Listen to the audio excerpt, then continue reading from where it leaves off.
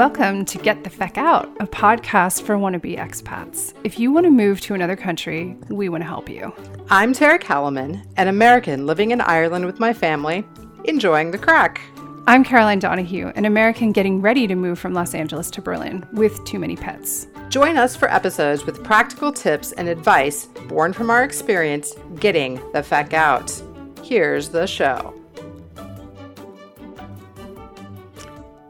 Hello, and welcome to episode 2 of GTFO Pod, also known as Get the Feck Out. In this episode, we are talking about housing, the issue of finding where you're going to live in your new home country, your home sweet home. So welcome, Caroline. Hi. Hi. We figured we'd just go for the scary, like the parts that are going to activate your lizard brain. At least this has been the case for me, is, okay, sure, I'm happy to move to another country, get rid of all of my stuff or store it or deal with it. But where am I going, really? Like, where am I going to sleep? So we figured this was a very good place to start with our practical kind of overview. Yes.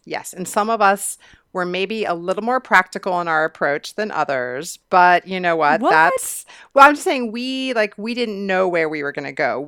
I basically knew that in our situation, we had 90 days in the Dublin area for me to interview. And so I was like, okay, how are we going to survive these 90 days? So it was for the first month we had Airbnbs, reserves all in different parts of the city. And so that's what we did. And it felt good because I knew that those were lined up and ready to go. But it was also sort of like, I have no idea where I'm going to be interviewing, but at least we'll have a place to sleep at night. Do you know? So that was our strategy, was to go into it wanting to explore a lot of Dublin and check out different neighborhoods. And as I'm interviewing, sort of figure out how the job and the housing situation were going to fit together. Yeah, I think this is an important 2 different cases, and I'm sure there are other cases we will come up with. So people, please write us and let us know what your situation is. But the difference between our 2 situations are that Tara is way more baller than me, and she moved to Dublin having never been there before. Never been there before. Let's just say that again. It can be done, people. It can be done. It's bold. It's real bold. So when she was booking Airbnb, that was largely based on, I'm not sure which neighborhood I love. Now, the difference between her and my situation is that I've been to Berlin 3 times prior to pulling the plug to move there. So I went there for the first time in 2014. I went back in 2016 and back in 2018 in the spring, kind of knowing that we were going to do it. So we had a chance to do a little bit of what Tara did with Airbnb stays in renting in different neighborhoods. We Airbnb'd during all of our visits and were able to try out neighborhoods. So I think this is a good thing to be able to do, is not to commit to something long term if you don't know a lot about the neighborhood, if possible. Yes, I totally agree. I think you want to go and definitely have some place set up for your first week, perhaps. Just so you can get over jet lag. You can start to sort of get a sense of where you're at and the layout of the city you're in and the place that, like where you're going to be navigating. Where's the train? Where's the bus? All those sort of logistical things. But if depending on how many times you've been to a place, there's definitely more of that education and sort of exploration that needs to happen. Yeah, I think you can do some of this remotely too. Like, we spent a lot of time looking at websites, like a ridiculous amount of time. Perhaps one might be concerned about obsessive compulsive disorder. In my case, looking at apartment listings on real estate sites in Berlin and getting a sense of, okay, what does it cost to be in this neighborhood? What's a good price? What's not a good price for even just long-term leases? But we'll get into this in a minute, but there are certain requirements that have to be in place before you just up and rent an apartment for a year.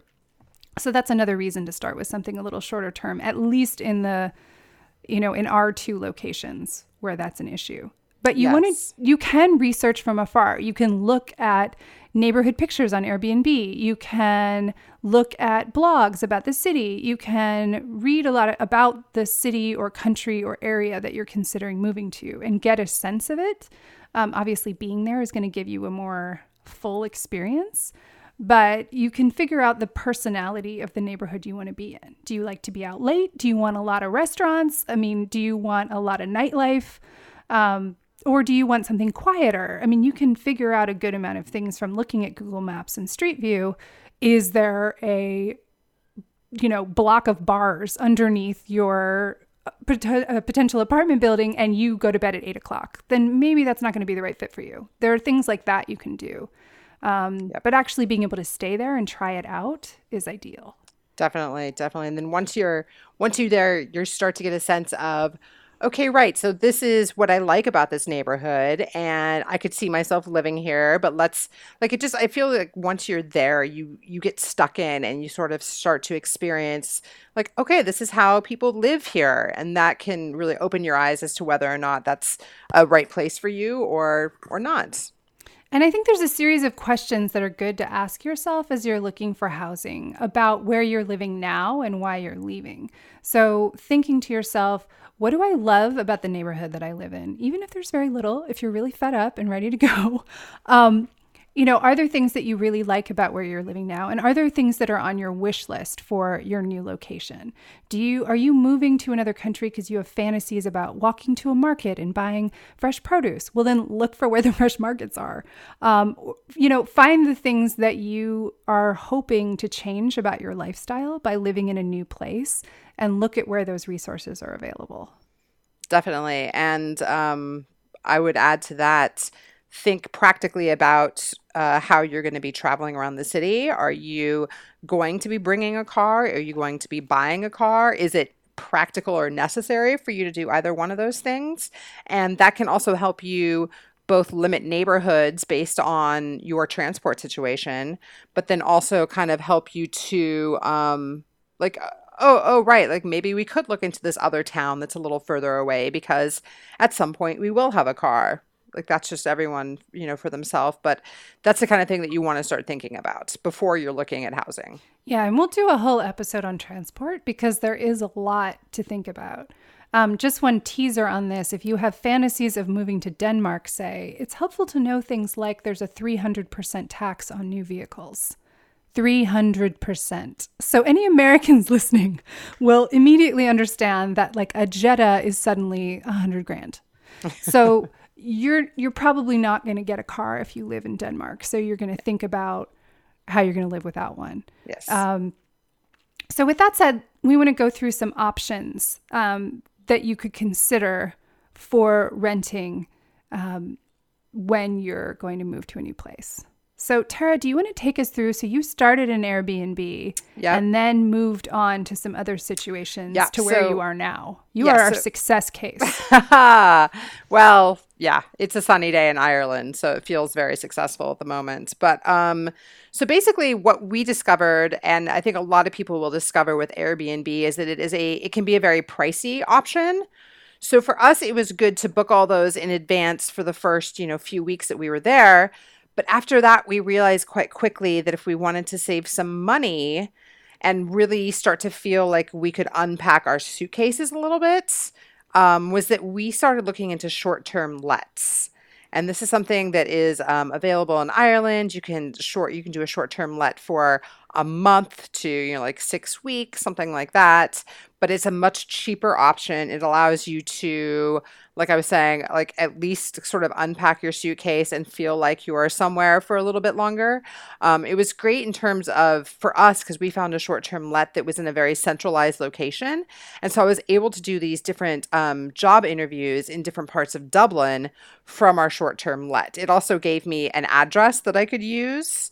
And, like to put that on a resume, because that really sort of like job hunters want to see that you're actually living in Ireland, right? That you're living in the country that you're going to be living in, right? Like you're looking for a job and like, I'm serious about this, right? So for us, a short-term let was a fantastic solution. And, we really found it to be a great way to sort of save some money and also extend our stays in different places. Yeah, there are options like that in Berlin as well that we've ultimately, as we're recording this, we have submitted our application for a short-term let as well. They work a little bit differently in Berlin. And I think something also to know is that when you're moving from another country and renting a place, there is this complication and this catch-22 chicken and the egg thing that starts to play in of visas, residency, and getting a lease. So in Berlin, and Berlin in some ways is different than Germany as a whole, and we'll go into that in numerous ways over the series of the show, but there are requirements in terms of getting a lease. So you need a visa to get a long-term lease on an apartment. Like if you're moving to New York and you want to rent an apartment and you want to sign a lease for a year or two, that level of renting in Berlin, you need a visa. Now, the interesting thing is, in order to get a visa, you need an address. So there is this funny cyclical thing that happens. So the way you can get through that is a short-term let situation. And there are a couple of ways to do this, most of which will depend on your willingness, familiarity, or skill or resources around interacting with German. So I took German in high school. I speak decent German, and it's getting better all the time because of my need to interact with it. And that was part of the reason we wanted to move there, was to increase language skill. So I'm learning all kinds of stuff. Like we don't even refer to features in apartments anymore in English. We're like, would you look at that balcony? That balcony is gorgeous. As we look balcony. At ridiculous That means balcony. Correct. Balcony is a balcony. We're like, how many Zimmer is that? Which is how many rooms. So, we say things like that to each other. But there are two ways you can do a short-term let. There are places that are a little bit more geared towards foreigners that will have options, and we'll share links to all of these places that we're looking at in the show notes. But there are places like one that we used was Spotahome, which they're based in Europe as a whole, speak tons of languages. And once you apply for a short-term let, if you get it, then you're good. They'll connect you with the landlord and you're all set. And most of these places, you seem to be able to rent from 2 months to up to 2 years. And they're furnished, so you don't have to worry about getting furniture right away. But they tend to be slightly more expensive. Now, there's another option, which is called WG gesucht, which is basically subletting directly from a German, almost like you would sublet on Craigslist. And so you're interacting with people. Now, the nice thing about Berlin is that pretty much everybody speaks English, or most people do. Now, we made an effort to speak German in these messages because I wanted to practice and because I felt like it made more sense to me to be, to be considered. I wanted to use that language and not be sort of coming in like a tourist. It makes you seem more serious. Yeah. Right? Yeah. Yeah, and I think that I wanted to be polite. Like I'm basically asking to move into somebody's house while they're not in it. So we did have some conversations and talked to some people about potentially subletting their places. But because it was individuals dealing with just as much kind of chaos and consideration of moving out, the process was just going to take a lot longer. So if you have more time and you're more flexible and you have more language skill, WG gesucht is a good option because you can kind of play around. And it's going to feel pretty homey because it's somebody's actual place. Obviously, there were more restrictions because we had pets. So we ended up going with, hopefully, we're crossing our fingers as we record, a place off of Spotahome because the agency was able to handle paperwork. We could see which utilities were covered. There was sort of the comfort of that. And we were willing to pay a little bit extra for that. That's fantastic. That's such a great resource. Yeah, it made a difference. And we had a woman, we were emailing back and forth with her asking us, what are your requirements? What's your budget? What are your needs? And so we were able to say, you can be very specific on these places. Like I want to be in these neighborhoods. So it helps to know which neighborhoods you like. And then doing all that research, we knew like, this place looks cheap. Like, where is it? And it was, an hour and a half away. And we were pretty particular about, we don't want to have a car. We want to be able to get places by bike.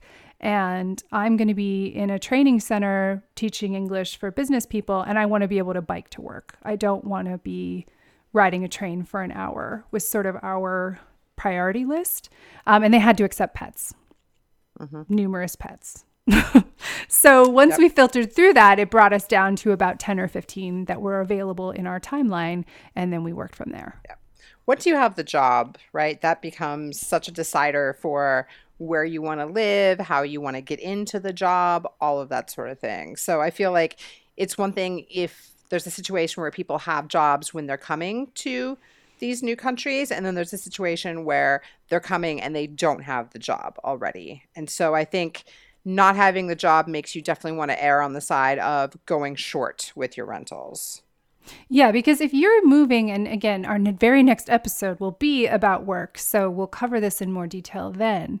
But there is a difference if somebody, let's say you get approached by a company in another country and they want you to come work there and they help you relocate, then a lot of this will blissfully go away, or at least be handled with resources that the company has available for you. But both of us have been kind of flying without a net, deciding we want to do this and leaping, knowing that at least it would be entertaining for others if the land didn't stick. We bootstrapped our adventures. Let's put it that way.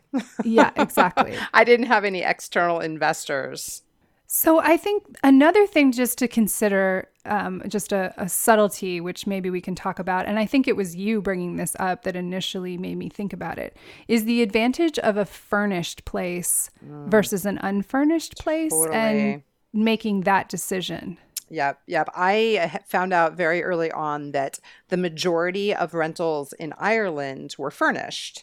I would say like 90% of the rentals. And so right then and there, we were like, sure, we're just going to go for something that's furnished. Chances are, because that's the majority of rentals, that we'll find something, and we're not going to worry at all about the furniture piece. And so that's exactly what we did. And we did not bring any furniture. And it's played out really nicely for us. Sure, some places you go into, you're like, that couch, we've seen the same black fake leather couch in, 4 different places now that we've lived. But it's, it's great. And the thing is, some of these kitchens are so decked out because they've had a few different people that have already lived there, right? But it's you don't have to buy the kitchen gear. That's already there. The TV's already there. All of the stuff that you're going to use is already there. And so it takes this added layer of, do we bring stuff? Do we not? When we first get there, how many things do we need? It just takes that out of the equation. And so for us, it made things much more, it simplified the process immensely. Yeah, I think our reason for going with a furnished place at first was slightly different, but had some of the same advantages, which is basically we do have some furniture that we care about at home and ultimately are considering bringing it. We sort of, the longer this goes on, the more we're like, maybe we should just sell some of it. But we have some that we're attached to. And the idea was also that going for 3 to 6 months and staying in a furnished place and not committing to the expense of shipping the stuff over right away was a way to really do a test case of how are we really feeling about this experience? Is this... Because if you pay, as we will talk in a future episode, what you have to pay to ship stuff over, you're not going to want to turn around and ship it back, at least not right away. You're committing to stay for a while. At least we were. So we didn't want to make a hasty decision about, shipping a giant bed, basically, which is our most attached item. And so being able to go stay in a place and remove thinking about stuff from the equation and either getting some storage or some of the things, we have friends and family who want to babysit some of our items and use them while we're gone and say you can take them back if you do come back is fine. That was a really good solution. And taking a furnished place let us feel like, okay, great. We kind of know that we're going to be dealing with a lot of change, a lot of shifting, a lot of readjustment. We don't want immediately to be standing in an empty apartment that we have to populate with stuff from the get-go. We want to land first, emotionally and physically. It's so true because knowing that we had a bed to sleep in, although we found out after we landed that we didn't have sheets for that bed, but That is so, it's yeah. fine. They landed and drove straight to IKEA, basically, is what happened. And it And this was, is kind of yeah. amazing And it was with jet actually, lag. I would say it's really good for feeling like you don't know where you are because when you're in an IKEA, you're just in IKEA. It doesn't matter where in the world you are. You've been in that IKEA before. And so in some respect it was sort of soothing to be there, you know? Um yeah. So anyway, we got the sheets. Everything's fine. But They're still there. yeah, they are. They are. I'm using them right now. So yeah, like I think knowing that you're not going to have to, like you were saying, like immediately come into a situation and be like, oh my God, we don't have any place to sit. You know, like that's like you want to have a comfortable place to sit. Yeah, I mean, just, yeah, you want to be able to put stuff down. You Yeah. want to be able Yeah. to just interact with your space in a way other than lying on a bare floor. At least I do. I mean, that's my goal. Yes. Because you're going to be freaking out a little bit, going, oh my God, where do I get eggs? What am I doing? You know, all of these things that you'll do, and at least remove some of the freak out factor from the beginning. Yep. Yep.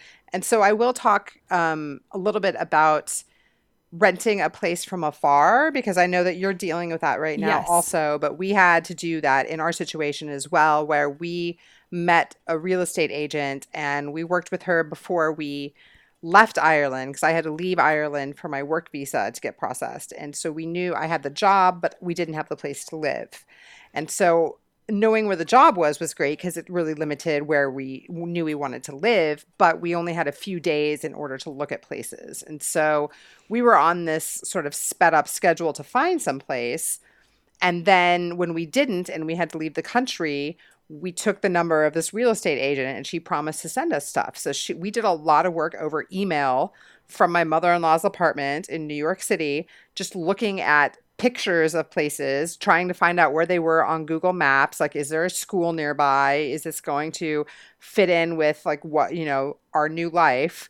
And fortunately, we had someone who was willing to help us from afar, you know, in this real estate agent. But we rented our place after seeing 3 pictures of it, you know, because we were at a point where we were like, we just need a place to live. So sure, it looks okay.